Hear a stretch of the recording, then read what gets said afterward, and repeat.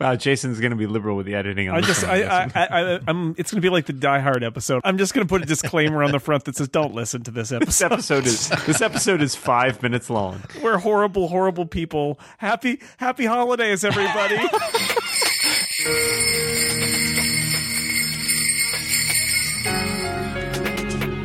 The Incomparable. Number 118. December 2012. Ho, ho, ho. Welcome back, everybody. It's the holidays, and this is the Incomparable Podcast. I'm your host, Jason Snell, and we are going to revive, I guess it only becomes a tradition once you do it more than once, so this is it. We are going to talk about our favorite holiday movies again. Last year, we did an episode called The Holiday Movie Vault, where we each placed an item, a TV show or movie in the holiday vault to treasure for always, for all time. And we're going to do it again. We're going to add some more things. The vault is large enough to fit more movies and TV shows than we have in it now. There's plenty of room in the vault. So we're going to throw some more stuff in the vault. Joining me to add items to the vault are Glenn Fleischman. Hi, Glenn. Hello there, and ho, ho, ho from this Jewish boy. Ho, ho, hello. Hello, ho, ho. And also joining us, Andy Anatko. Hello, Andy. Merry Christmas, Jason. Have you been a good host this year? Fair to middling. Oh, okay. Well, I'll give you I'll give you the Logitech USB microphone instead of the Heil 240C that I give the good hosts. Wow. This podcast sponsored you by Logitech. It's like a lump of coal in your stocking. Oh! Also here is the fine and wise Steve Lutz. Hi, Steve. Wow, whoopee, a Zeppelin! Alrighty. And if you identify the movie that comes from, you win a free, non-existent, The Comparable t-shirt. Yeah, that's right. Only the first 50 will win. It's the seventh seal. You guessed it.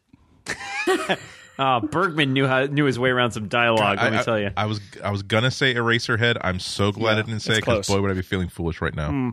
Also joining me, Dan Morin. Hi, Dan. Hi, Jason. I don't have anything clever to say. No clever. Okay, fair enough. And very happy to have Lisa Schmeiser with us, too. Hi, Lisa. Happy winter solstice, everyone. Merry Pagan Festival of Darkness to all. Good Yule, good Yule. My greetings out there to all you non-critical thinkers. How I pity and hate you. Yes. Critically, of course. I'm throwing a Richard Dawkins special in the holiday movie vault. It's terrible. It'll poison everything that's in there. It's a Carl Sagan Christmas. Billions and billions of Christmas specials. Well, that's true. And that's just Rankin Bass. So I want to recap before we do our inductees for the year 2012 into our holiday movie vault, which I should say I called it the holiday movie vault, and Steve Lutz pointed out that I said movies or TV, and so when we inducted a TV show last year, that was one of Steve's choices. That was not cheating. It was perfectly valid, and it's my fault for calling it the holiday movie vault. Includes television. That's just how it is. It's called the holiday movie vault. It includes television. That's how we roll.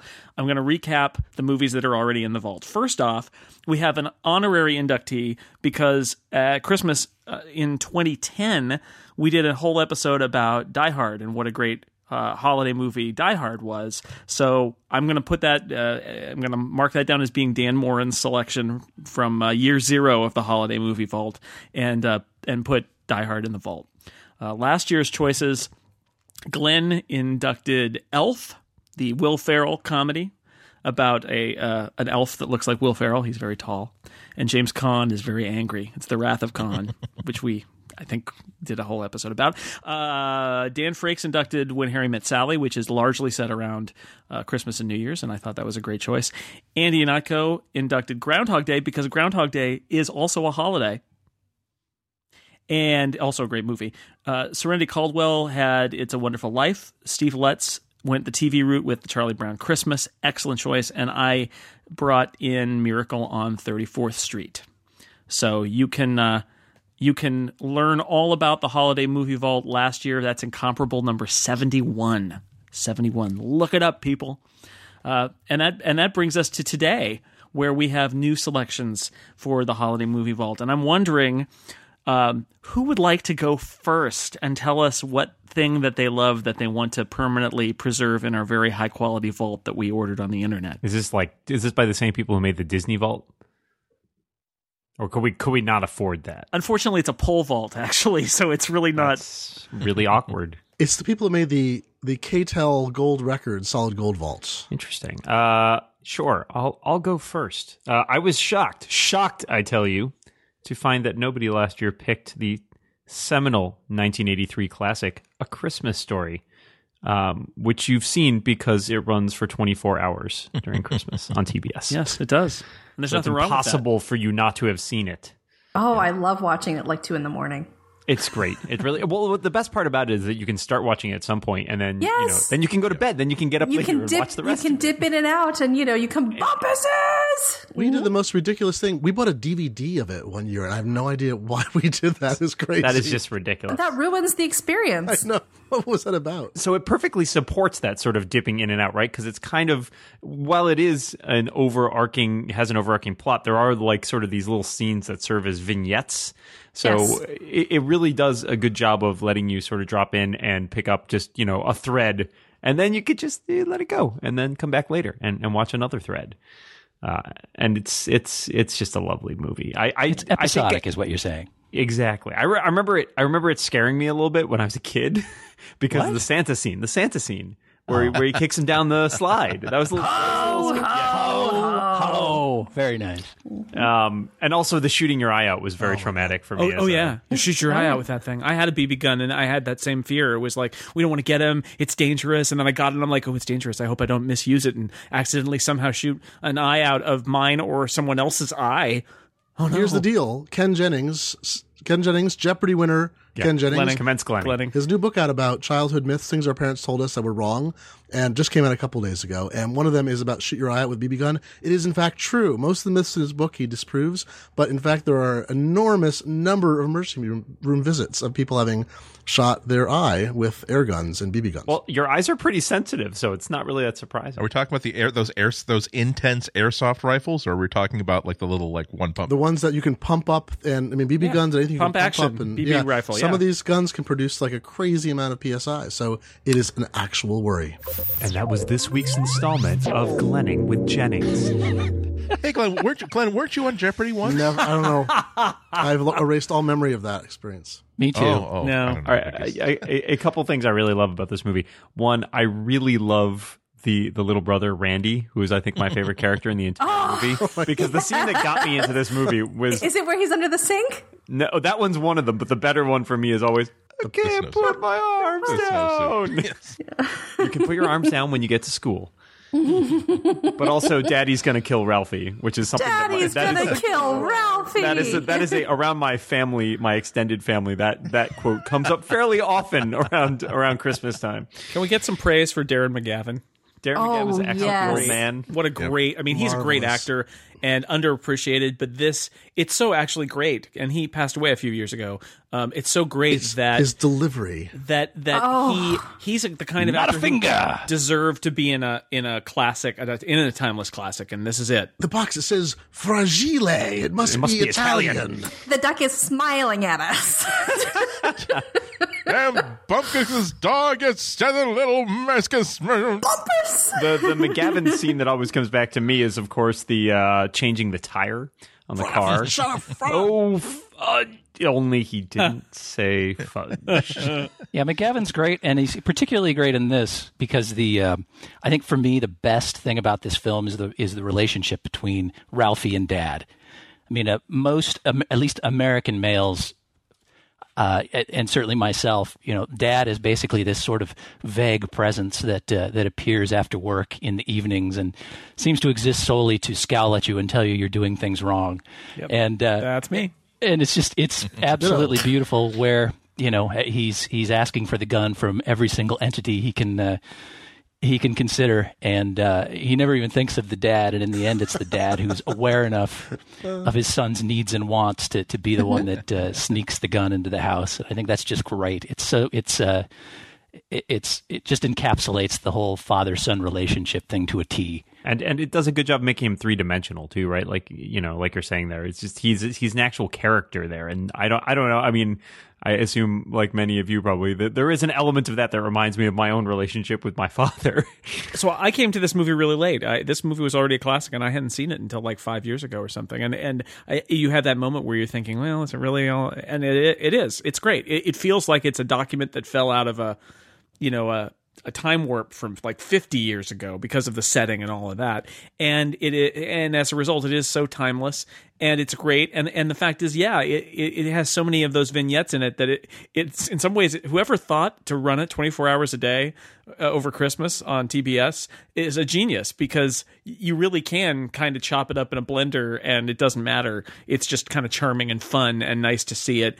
And sometimes I use the word charming a lot to describe certain kinds of movies and TV shows, but I really believe there's something to be said for that kind of quality of, like, it just makes me feel good to watch it, and it's nice and it's enjoyable and it's nostalgic in a way, and it's got all those pieces to it. It's got a great geek tie-in too that I discovered recently, which I hadn't thought about, which is that the character of Scut Farkus, the bully who beats him up, did not realize until recently that he appears in those 2 sort of flash forward episodes of Dollhouse, the ones with Felicia Day.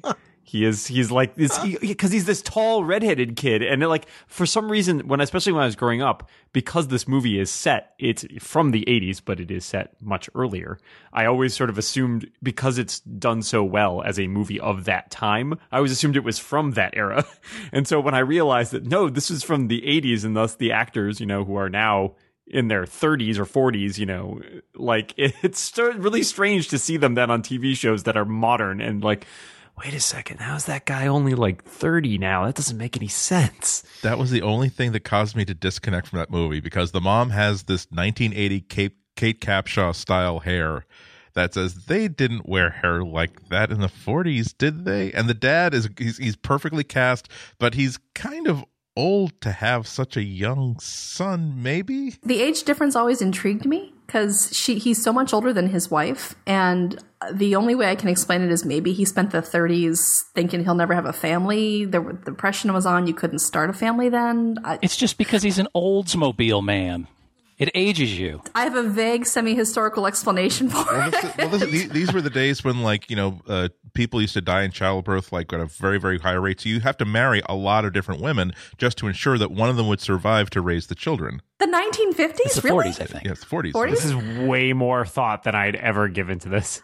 You do know physicians were washing their hands by that point, right? I mean, childbed fever wasn't still a thing. Gene Shalit, the author, Gene Shepard, who is a terrific writer. He's got a lot of great books. I like to imagine Gene Shalit's Christmas Story. That's a very different movie. Yeah. This year, you're going to have a ho holiday thanks to the Christmas Story. There's my house. I'm wearing that crazy kid bow tie. Shepard served in Korea, didn't he? He was in World War II. He was in the Signal Corps. So, in fact, these stories, he was telling them in the 60s. The movie was made in the 80s, but he was really talking about the 30s originally. I don't know. The movie's set in sort of an indeterminate time that seems like it might be the 50s, but this is really the 30s. He was born in 21. So he's nostalgic for someone else's childhood. Well, now I have to recalibrate. I'm thinking that the old man is shell-shocked from his trench warfare in World War I. That's my new historical retcon. He had trench foot and mustard gas poisoning. He wrote poems next to Siegfried Sass, and then they just weren't appreciated, and now he... Isn't it suspicious that he didn't actually know Italian then? I mean, think about it. Clearly, he appears to have been... I have nothing. I got nothing. I was just running out of steam there. Stan, you dropped that kid was on Fringe, but I think last year we also Dollhouse or Dollhouse, right? But last year we dealt with the fact that Peter Billingsley is in Elf. Yes. Yeah. Yes. And apparently in Iron Man too, the original Iron Man. Oh, really? Yeah. And Scott Schwartz, who plays Flick, went on to do some future film work as well. Fine work, apparently. Though not necessarily genre specific. Not the kind of. But it is enjoyed by geeks. Billingsley is friends with, I think, Jon Favreau, the Iron Man director, because they do he's actually a co-producer. Commentary. Right, yeah. No, anything more to say about A Christmas Story, please? Quick. It's a good movie. I like it. It's a fantastic movie. I like The Wizard of Oz. I don't know how we missed it the first time. I like The Tin Man. Next! I'm busy. All right, so A Christmas Story, Dan Morin in the Holiday Movie Vault forever. Clang. Unless we discover that it did steroids, and then we might take it out later. But otherwise, it's in forever. Who would like to choose next? I would like to choose next. I step forward, striding valiantly into the vault, and lock me in. Yes. So my film... The vault is air-conditioned. Go ahead. There's no air, but it's air-conditioned. Holiday Inn, a 1942 American musical, which is a terrific film. It's got Bing Crosby in it. It's got Fred Astaire. Its music's by Irving Berlin. It's like the Christmassiest, American musicaliest thing you could possibly imagine. And it also is not just about Christmas. It's about all kinds of holidays. Being called Holiday Inn. So the conceit is that Bing Crosby, he's tired of the big city life up there in Manhattan, and he wants to move out to the country like Greenwich, Connecticut or somewhere where it's still country and everything's quiet and small in those days. And so he wants to start a farm, and the farm doesn't do so well, so he decides that he'll take his acting and singing talent and production talent, and having left Fred Astaire running a club in the big city and having lost his girl to Fred Astaire, he sets up shop with the idea that he'll run an inn just on holidays like Christmas and Groundhog's Day, maybe, I don't know. And that's a business model that can't fail. It can't fail. That's what spawned that successful hotel chain named after it, La Quinta, right? Mm-hmm. And oh no, wait, I got that wrong. Sorry. It is disconcerting though that now Holiday Inn has an entirely different meaning than what it actually meant when the movie was made. It was confusing the first time I saw the movie. I thought something was wrong. Well, that hotel used to only be open on the holidays too, and then they decided, you know what? We're paying all the staff just to sleep in the beds for 29 days out of the month. It's a pretty thing. Well, you have that long gap in April and May. So the movie's full of fantastic music. The one that's best known for, of course, is White Christmas. And there's this tremendously wonderful, surreal bit at the end where the Fred Astaire character, whose name is Ted Hanover, they've created Jim Hardy and Ted Hanover, convinces Hollywood to make a movie about Holiday Inn in the movie Holiday Inn. And so they cut and show you a set at some point, and the set is the set we've been watching the entire movie. And then they pull back and you see that it's a set, but they're showing you a set as a set because they're filming it with all the cameras in it as if they were filming the set. It is a little surreal for a movie made in 1942. But I like that bit too. But full of great music, and we try to watch it every year. It's one of the films in my house that my wife and I try to bring up every year because it's music and it's just a silly plot, and it's got great singing, dancing, that kind of thing in it. Also racism, right? Also racism. Oh no! Shouldn't we just brush that under the carpet? No. Like the also racism. Well, it's a funny thing. So it's got a scene. It's so they an American tradition, really. To be fair, Christmas Story also has its brief racist scene too. So what's the racism? Different sort of racism. I was thinking about the Chinese restaurant. Oh yeah. Yes. Which is Deck the halls with I feel Balsafari. bad because it is hilarious, but at the same time, yes, terribly racist. So then basically you're saying that this is the racist wing of the Holiday Movie Vault. I'm basically saying that Christmas is racist. Wow. Now, wait a minute. Having been White in Chinese, Christmas, hello. Lump of coal? I mean, come on. Having been in Chinese restaurants as a Jew before I married someone who is non-Jewish, on Christmas Day, I will say that the Christmas Story scene is relatively accurate in many regards. So in Holiday Inn, the issue is, of course, Lincoln's birthday, where the performers apply blackface and sing a song called Abraham, and it's a little terrifying. Now, the Turner Movie Classics, from I was just looking this up to make sure I got this right. They refuse to edit movies; they want to show them unedited. So they, in fact, will show the film with this. Turner Classic Movies and AMC will show the movie with the Abraham scene in it, and it's usually cut. And the first time I saw it, I'd seen Holiday Inn for years and years, and I'm watching it, and I'm like, I don't remember them doing Abraham Lincoln's birthday. I don't remember Bing Crosby putting on blackface. Oh no! Yeah. Bingo. And the thing about that scene is, like, it opens up with Bing Crosby singing, and first of all, Bing Crosby singing anything that. You've screwed up when you do anything that overshadows Bing Crosby singing, one of the best vocalists in the 20th century. And so it's bad enough because he's in this Uncle Remus costume, and it's bad.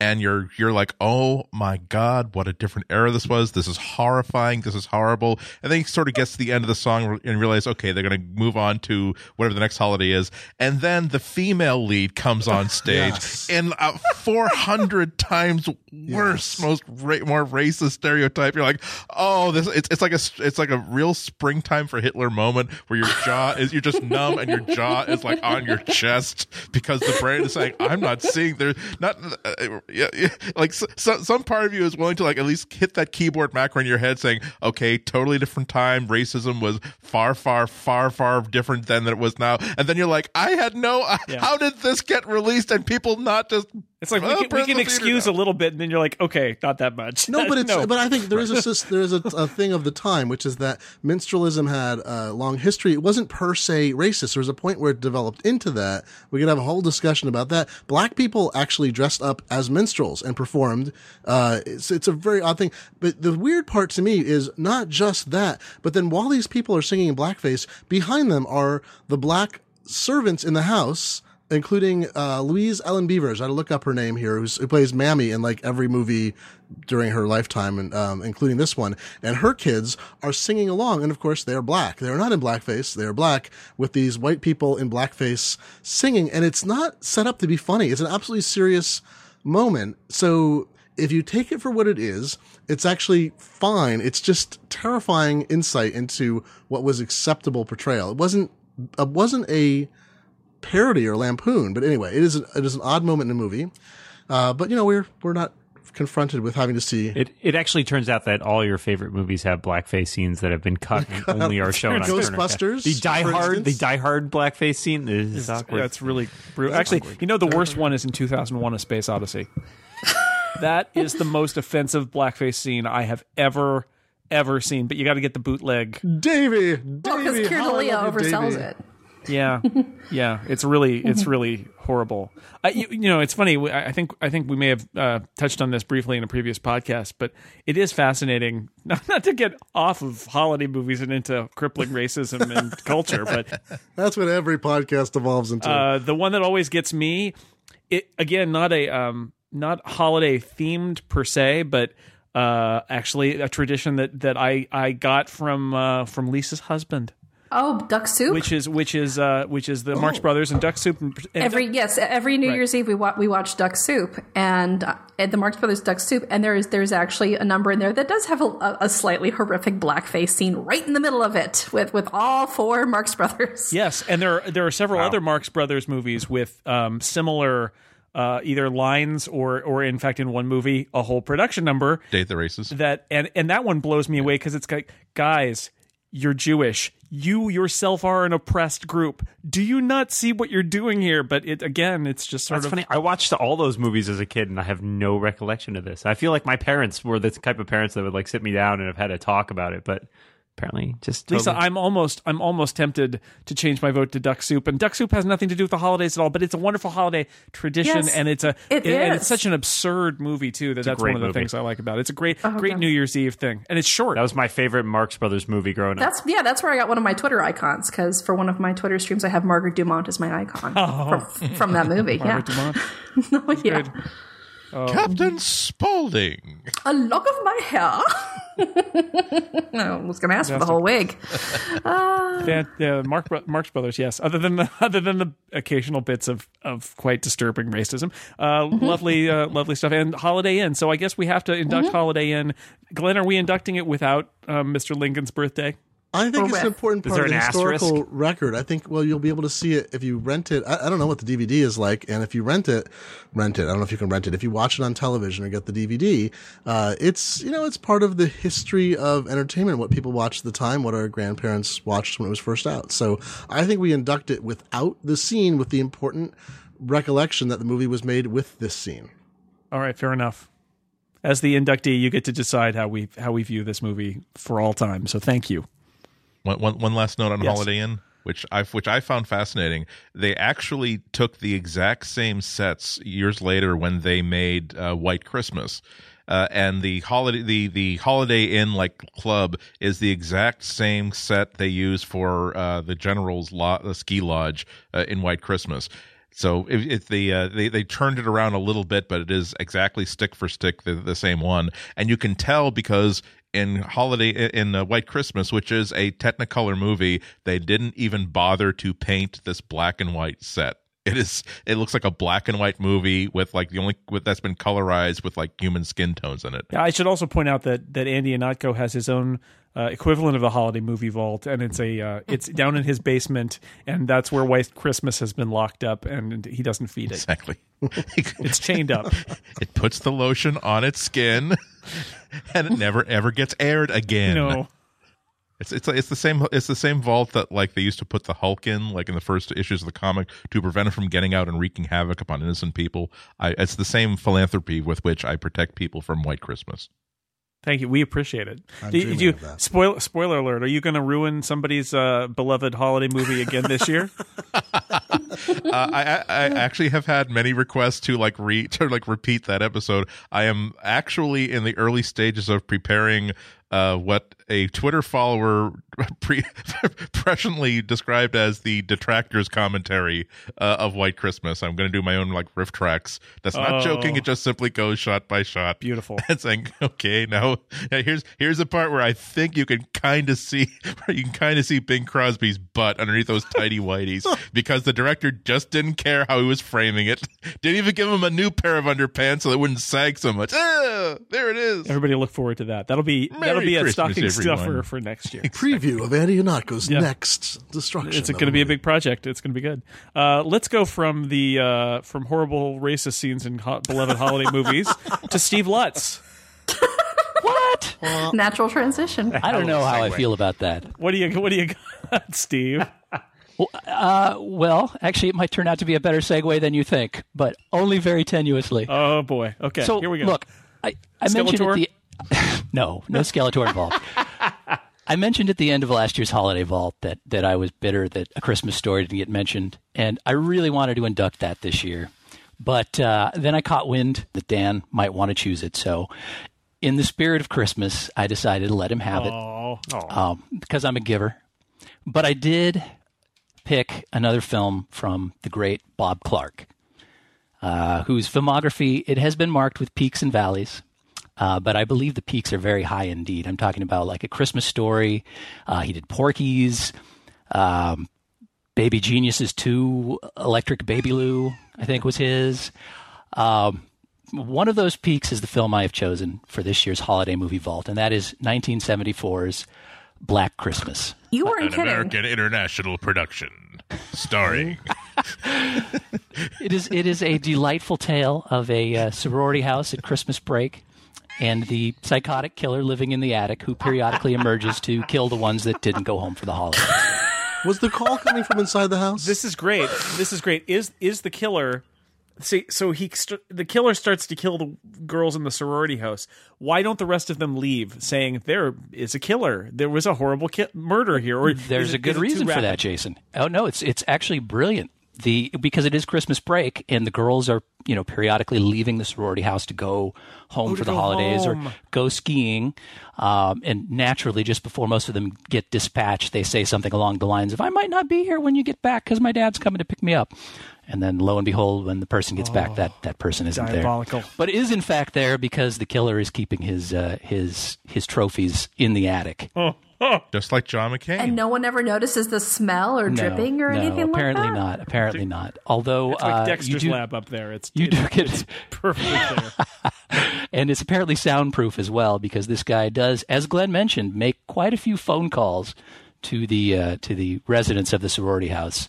It's really awkward when it's on a party line too. Right. Mom, get off the phone. I'm gonna kill you. I'm on the phone. But no, this is easily the best of the Christmas-based horror movies, and I think one of the best horror movies of the 70s period. I hesitate to call it a slasher film because I think it is higher quality than most of those, but pretty much every slasher that came afterwards cribbed from it. I mean, that Black Christmas, I think, introduced the sorority house setting, the camera shots taken from the point of view of the killer, which I think most people will attribute to Halloween, was done here 4 years earlier.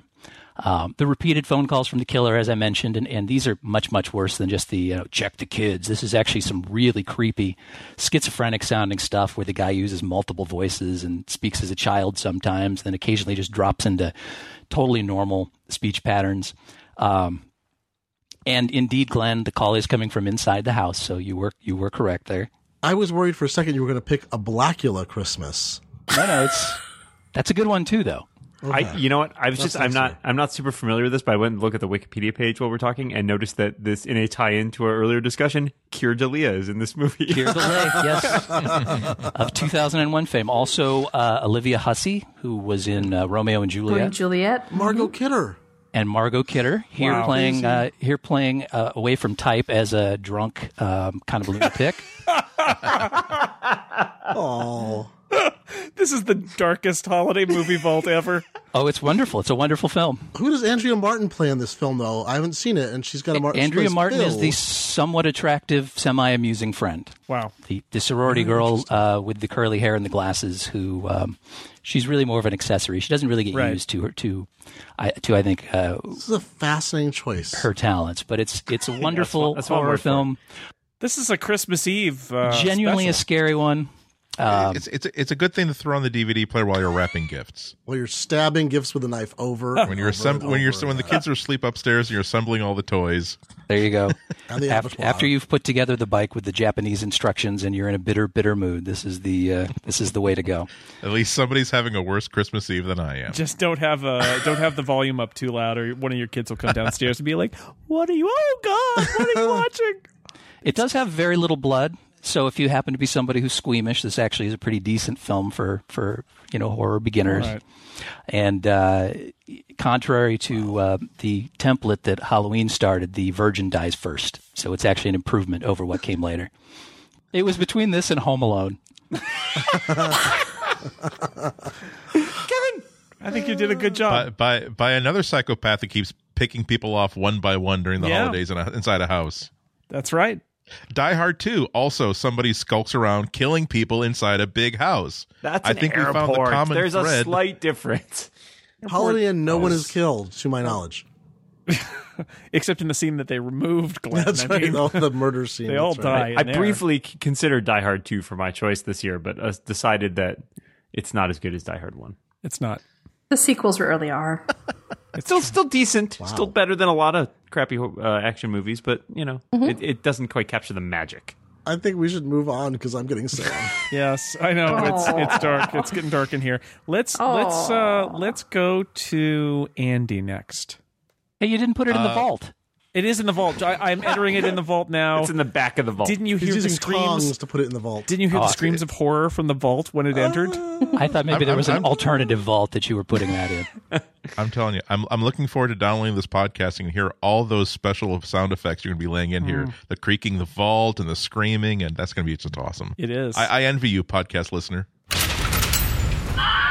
Oh, Holiday Inn has just mysteriously disappeared from the vault. It's coming from inside the vault. Oh no! It's cool though. It was going to nip out for some eggnog, so it'll probably be back later. It's going to get a phone call though. It's coming from inside the vault. So yeah. Andy, what do you got? Well, What do you got? Top it. What horrible thing will be emanating from your heartwarming Christmas special? well, we talked this afternoon, and you reminded me that I actually talked about the SCTV holiday special last year. So let's consider that already there, even though it was sort of snuck in under an asterisk. I decided in lieu of that to talk about what is actually a legitimate, sincere, beloved holiday TV classic for me. Every year this show comes on. Every year I not only watch it, I am like there 10 minutes early. I'm excited like a kid for the show to come on. And when this show ends, I am just so happy and so thankful that Christmas exists. And it really is Christmas when this show airs. And again, it sounds like I'm going to be sarcastic then say it's about the Seals and Crofts robot Christmas cartoon of 1974. No. I'm being sincere here. It is the last show of Late Show with David Letterman before Christmas. It is the unofficial David Letterman holiday special. Never announced, never promoted that way, but they do the exact same show each and every season, each with a certain segment that you know it's coming, but it's the greatest thing ever. Paul Schaefer is going to tell from behind the piano, is going to tell the story about him watching the Sonny and Cher Christmas special in the mid '70s. Always the same script. It always kills. Holy night. The special Chanel, yeah. And he will mention that she was in Victorian clothes. Her hands were in a muff. Pause for the laugh from the audience. Yep. Every time. Okay. Jay Thomas comes on as a guest. He tells the story about the time that he and his friend gave the Lone Ranger a ride back from a car show appearance. Then he and Dave will like take turns throwing footballs at a Christmas tree with a giant meatball on the top of it. They're going to take turns throwing these footballs and trying to knock the meatball off the tree.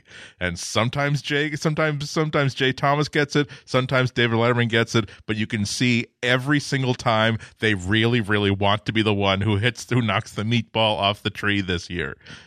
And then, but the best part of all, Darlene Love singing "Christmas Baby, Please Come Home." Yeah. And maybe the first time they ever did this, it was done like almost any other musical appearance on the show. Extremely well produced, well done, but nothing spectacular about it. But you can also tell that everyone associated with this show wants this to be the best 5 minutes they do every single year. They bring in a chorus, they bring in orchestra, they bring in soloists, they find a new way to get the saxophone player in for his big saxophone solo. I'm really looking forward to it, especially this year, because their regular saxophone player left earlier this season, and now there's a new guy in there. I don't know if he's going to fill in or whether they're going to get the old guy back in yet. You can tell by there's a smile on my face that's about 8 miles wide. I love this each and every year, and possibly it's because one common thread through a lot of these things that we've been talking about, our favorite Christmas shows, a lot of it is just it's associated with so many really great memories that a Christmas Story comes on at some point, and we're going to be seeing it through the course of the day. It's going to be tied into whatever we do on Christmas each and every year. The Letterman shows, I've been watching the show since I was a kid. It didn't exist before I was a teenager, and it wasn't designed to be this commercial sort of thing that's going to sell products and sell advertising. It just feels as though it just grew naturally and organically, and everybody, including the audience, is just enjoying every damn second of it. So I'm looking forward to it. If ever I got my schedule screwed up and I missed it, I would really have to petition like the internet saying, did somebody record this and post the video, because I can't have my Christmas until I see the Letterman Christmas show. It's amazing that they essentially do the same show every year. Every year. Why not? Dave does the same show every night. Well, that's true. Oh, zing! You got a point there. Burn! That's right, Dave. Oh, I'm sorry. He couldn't hear you over the sound of the Kennedy Center honor that he received as one of the leading contributors to American entertainment. No, I just didn't hear about that because I stopped watching him 10 years ago when he stopped being funny. Yeah. Burn. Oh, zing. Burn. Fighting words. Lisa, what do you have to contribute to the increasingly crowded Incomparable Holiday Movie Vault? The 1968 classic, The Lion in Winter. Ooh, good one. Thank you. It's the story of Christmas with Henry II, Eleanor of Aquitaine, and their 3 squabbling surviving sons. To give you a little backstory, Henry and Eleanor are one of history's original fun couples. She tried to have him overthrown, and in turn he had her imprisoned, but because they were big on appearances, he freed her for Christmas every year. And this takes place with her being, rowed on a barge up from prison to the family stronghold, where Henry has been shacking up with his son's fiancée. This is fine by his son Richard, because Richard wasn't exactly into the ladies. And over the course of the next, 36 hours that the movie takes place, the sons conspire to kill one or both of their parents. Henry and Eleanor squabble, reconcile, blah, blah, blah, ad infinitum. And the whole thing is just a meditation on the madness of going home for the holidays and seeing the relatives you know will drive you nuts. And the dialogue, Katharine Hepburn plays Eleanor of Aquitaine.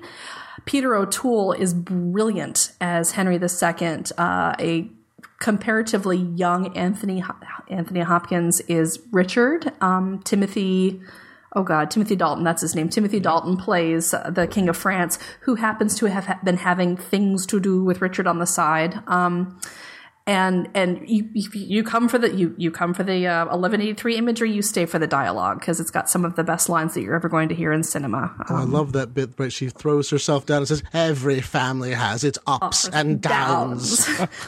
No, there's a scene where after the sons have imprisoned both Henry and Eleanor and stuck them in the dungeons to figure out what to do with them. There's this beautiful scene where Katharine Hepburn turns to Peter O'Toole and says, "I have a confession.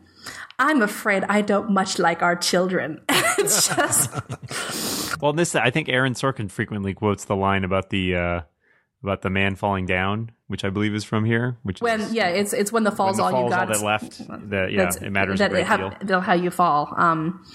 One of the lines that we used to, "What shall we hang, the holly or each other?" is one that comes up a lot. I'm not a huge Katharine Hepburn fan. I think she veers towards the gimmicky. I mean, it's a hell of a screen presence, but I'm always going to prefer Rosalind Russell to Katharine Hepburn in terms of grand old dames. And but I have to say that I can't see Ros Russell doing this one. And there's a point where Eleanor is fondly recalling when she went on the Crusades, because she was a huge backer of the Second Crusade, and she went out, and it was kind of a big deal at the time. And the line is, "I even made poor Louis," her first husband, King of France, "Louis, take me on crusade. How's that for blasphemy? I dressed my maids as Amazons and rode bare-breasted halfway to Damascus. Louis had a seizure and I damn near died of windburn. But the troops were dazzled." And it's just a really every line is this beautiful setup and then knockdown and setup and then knockdown. And the music is fantastic. Best of all, it's not a Ren Fair or an SCA type of, oh, the nobility is clean and the sets are gorgeous and everyone wears gowns. It's grimy. The only way you can tell Henry is that the king is because he bothers to put on a circlet. He's just as grimy and disheveled as everybody else. There are dogs sleeping under the table. People are sleeping on piles of straw on the floor. It's very true to life, to what it was. And I think that adds something to it as well. Again, if you're going home for the holidays only with the greatest of reluctance, or you are steeling yourself for some inevitable relative showing up, watch this movie ahead of time, because you will be smirking to yourself the rest of the holiday season. And this is screenplay is James Goldman, who's the brother of William Goldman.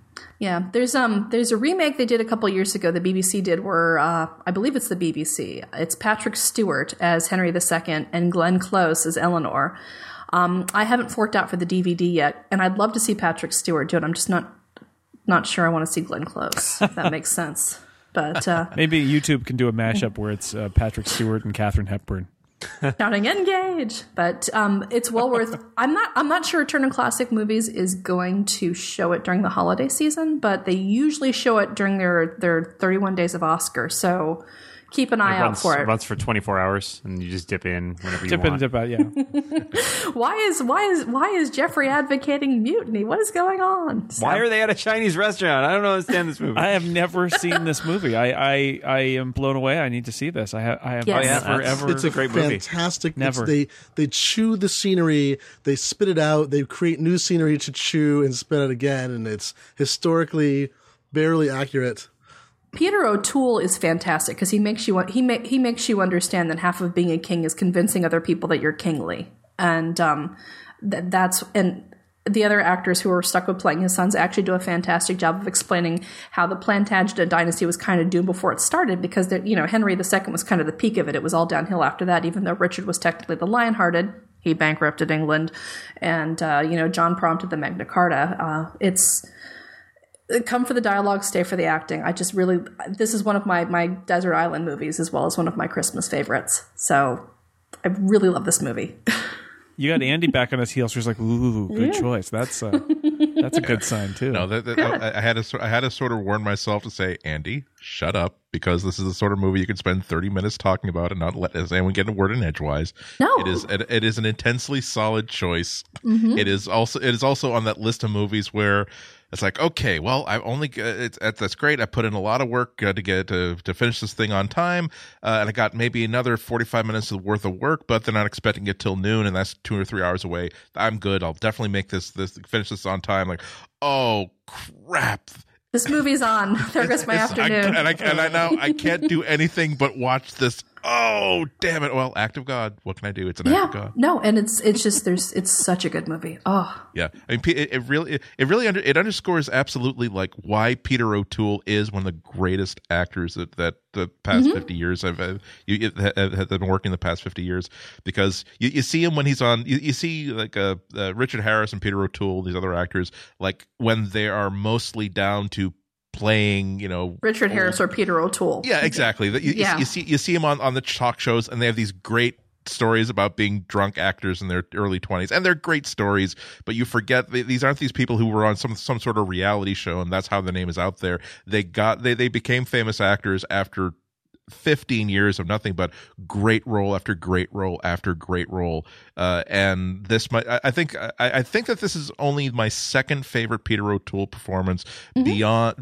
second only to his role in The Stuntman, because if there was ever in The Stuntman, he plays as that crazy director of exactly, he plays a king in that movie. He plays God in this one, because he plays a director who, like, within this realm is like, if I want something to happen, it happens because I wanted it to happen. If you're on my set, I control and rule you completely. You don't know whether he's insane or a genius, but that's the only other role where I can say, oh, it's such a hard choice to make between those two. Anyway, you can practically see Anthony Hopkins picking up tips in his scenes. Exactly. And Hopkins has a good scene too. To let you know how the family dynamics split up, there are 6 main characters: Alice, the mistress; Henry and Eleanor, the squabbling monarchs / parents; and then the 3 sons: Richard, Geoffrey, the conniving middle son, and then John. 2 out of 3 of these guys will become kings. The way the loyalty split up is Richard backed his mother when she tried to overthrow Henry, and put their now deceased son Henry on the throne. There's a lot of Henrys. And John backed his father, and Geoffrey plays both sides against the middle and actually tries to make an end run around everybody. But there's a scene where Henry is wondering why Richard never warmed to him, and why there's this huge disconnect. And Anthony Hopkins, you could have called any time, and I would have come to your side, and you never once looked at me. And I've seen this movie about, I'd say, 10, 15 times, and every time I see that scene, it still breaks my heart. And that's because it feels fresh every time, and it's good acting. It's not hackneyed, it's not cliche, it's not one of these things where you know it's coming, you can practically mouth the dialogue. It's just this very fresh, organic moment. And again, the writing is snappy and brilliant. There is not a bad performance in the lot. The historical details really throw you into the mindset where you understand how it can be that parents and children are actively scheming to kill each other. And it's set at Christmas, so it's festive. Whee! Yep. but really, basically the same plot as Black Christmas. So most films spring from Black Christmas. There are no virgins to be killed in this film, so everyone lives. Hooray! Jason, I'm confused about something. I think there's still one package left to open tonight. one package left to open. Yes, that's right. We can just save it for the next night of Hanukkah. Is it? I want to know if is it full of burning crap, or is it full of something delightful? It is full of delightfully burning crap. No. I have my selections, and first I'm going to say that I had to choose between 2 episodes of animated TV series that aired on Fox. So it was a close one, because I dearly love, and perhaps will induct in a future holiday movie vault, the episode of Futurama called Xmas Story, wherein Santa is a murderous robot that strikes fear into the population of Earth as he tries to kill everybody. A voice of John Goodman, which I believe they actually didn't air originally because they were afraid of how awful it was. I think I confirmed this with David Cohen. Sorry, Glenning. When the latest series came on, and they had to delay it, I think, a year because it was so horrifying and terrifying to the studio executives. I don't think they could bring themselves to air it. But by the next year, they'd already destroyed the show viewership enough. The studio was willing to. The network was willing to show it because they didn't think anyone was watching at that point. Because Santa has weapons and he tries to kill everybody. That's and Not as good as Black Christmas, though. It's good. And that's how they celebrate Xmas in the year 3000 is they honor the murderous Santa. And the episode, here's a little trivia bit. The episode begins with the super title, based on a true story. Why? But no, I'm not actually gonna pick that one. Instead, I'm gonna pick an episode of the Fox animated series, The Tick, called The Tick Loves Santa. The Tick was a Saturday morning cartoon show on Fox before it became a brief and brilliant live action comedy on Fox in primetime. And the animation is crude, but the writing is incredibly sharp. The writing is as sharp as the animation is crude. And Fox actually aired this episode in primetime as a kind of a Christmas special. And it's great. It's really clever. The idea is there's a department store. There's a guy dressed as a department store Santa, and he's a criminal, and he gets accidentally electrocuted. But rather than dying, he has this superpower where multiple versions of himself are created, and thus has created the supervillain known as Multiple Santa.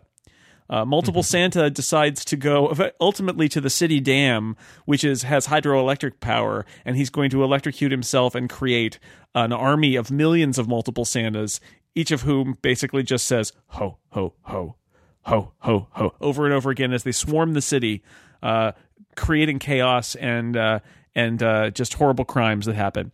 So that's your superhero plot, and it has to be thwarted by the Tick and his sidekick Arthur. But maybe the best thing about it is the Tick is this character who is very innocent, and we learn early on in this episode that he believes in Santa completely. He's a believer in Santa, and this episode walks a line because it's a children's cartoon. That adults watched, including me, but it was on originally in the daytime, and so it never takes a position on Santa being real or not. But the Tick does. The Tick believes that Santa is real, and Arthur doesn't. And what ends up happening is because he's upset that the Multiple Santa, because he thinks it's Santa, and it turns out it's not. Santa, however, is real, and in fact, Santa is almost. He's surrounded by a Secret Service-like group of elves. And Big Red is on the rooftop. Big Red is coming down the stairs now. So Big Red, Santa, the real Santa, decides to meet with the Tick and Arthur, and they see his whole security contingent, which is elves, literally Secret Service agent elves. They've got dark glasses and little earpieces. And the Tick comes and briefs them about how, gives him a pep talk and says, you got to take care of Multiple Santa. And as he's doing this, he occasionally just hands presents to them, just like, and here, have this, and continues talking.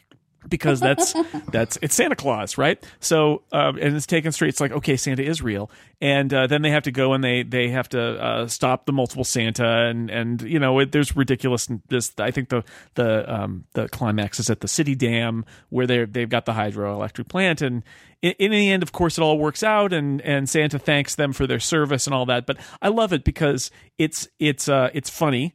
It's got a nice take, not quite as murderous as the Xmas Santa from Futurama, but still, it's funny. The bad guy is not just one Santa, but many, many Santas, and they're up to no good. And then the real Santa has to come and give the assignment, and he's treated with a sort of proper reverence. So it's a gem, and I think it's on. I don't know if it's on streaming, but I know that the Tick season 2, I believe, is on DVD.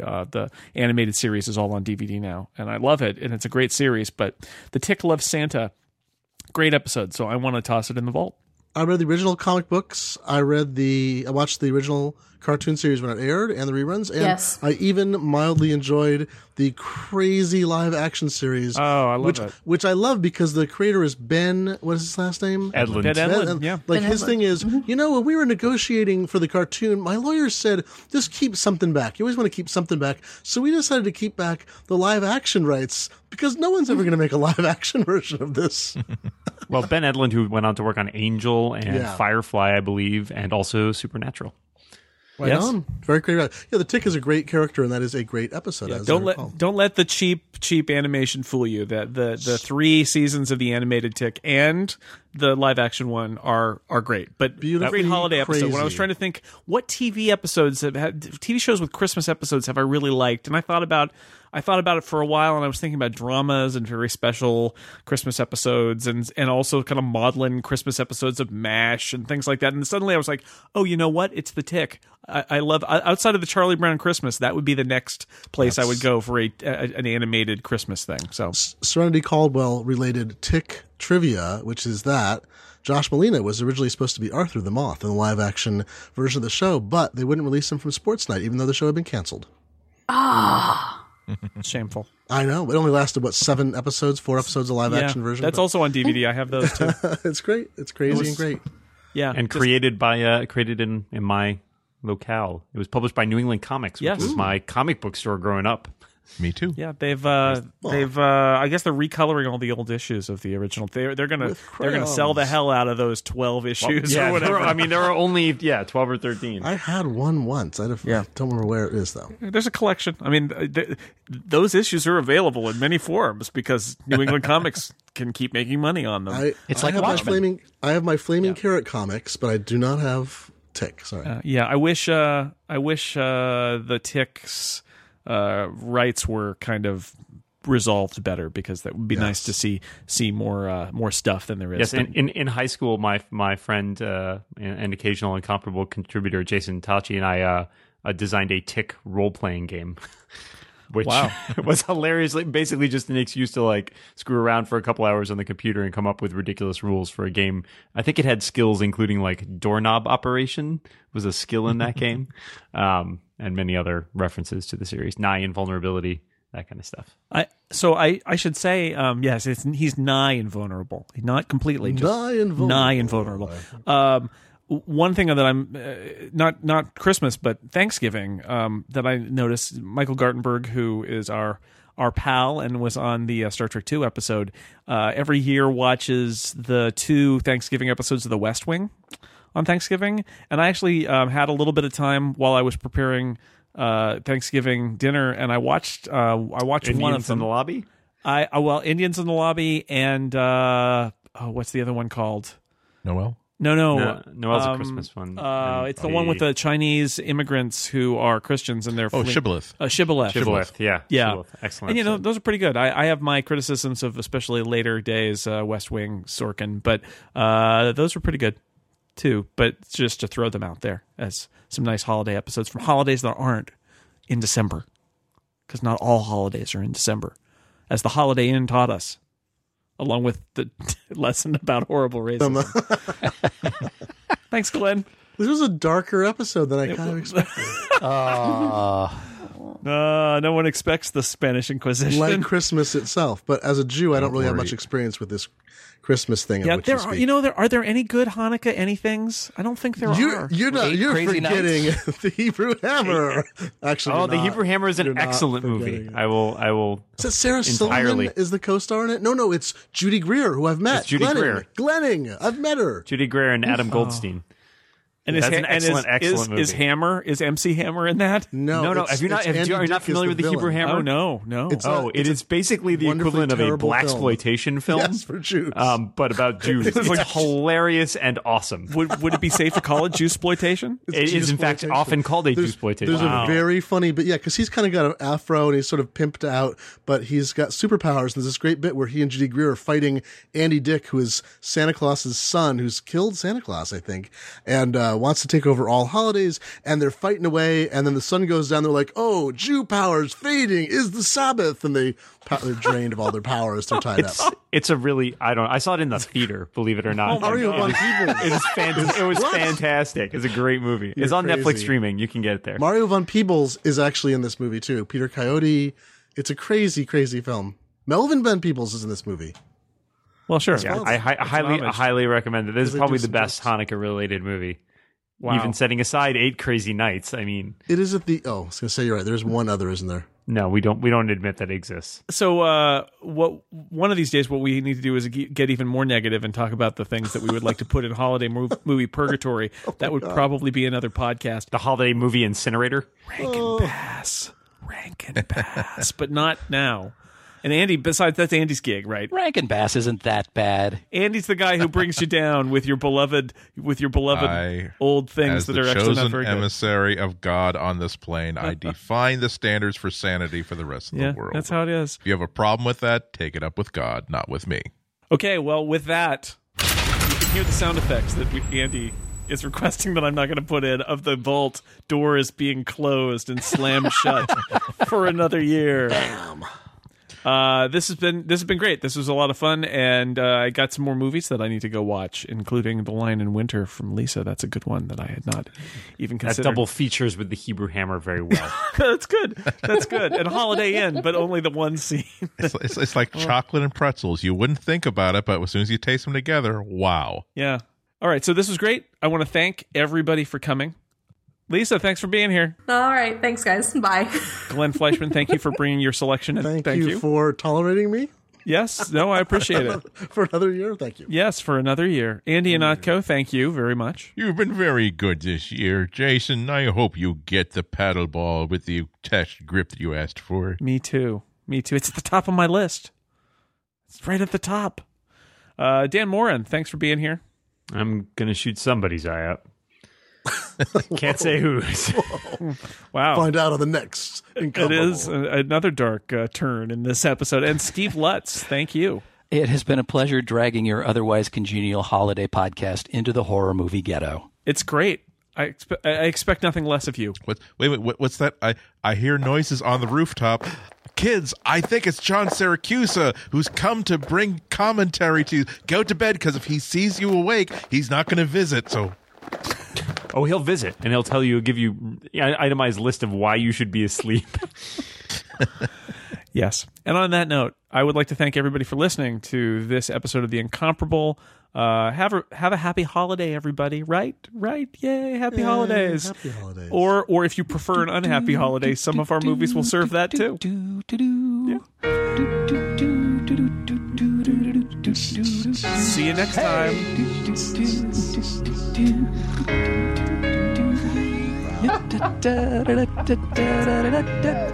This is the most special Christmas special